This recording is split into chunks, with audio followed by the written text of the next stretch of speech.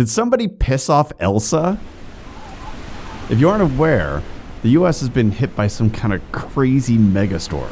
We've got tornadoes, we've got ice storms, we've got blizzards, we've even got heat waves. We've got it all.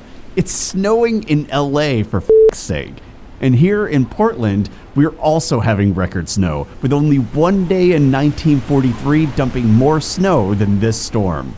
So obviously, daycare has been closed, which means I'm running a daycare. And that in turn means that recording anything longer than about 3 minutes isn't gonna fly.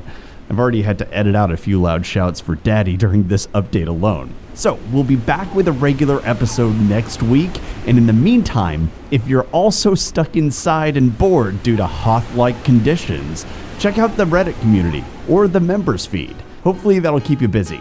And assuming we can dig our way out of this, we'll see you next week. Thanks.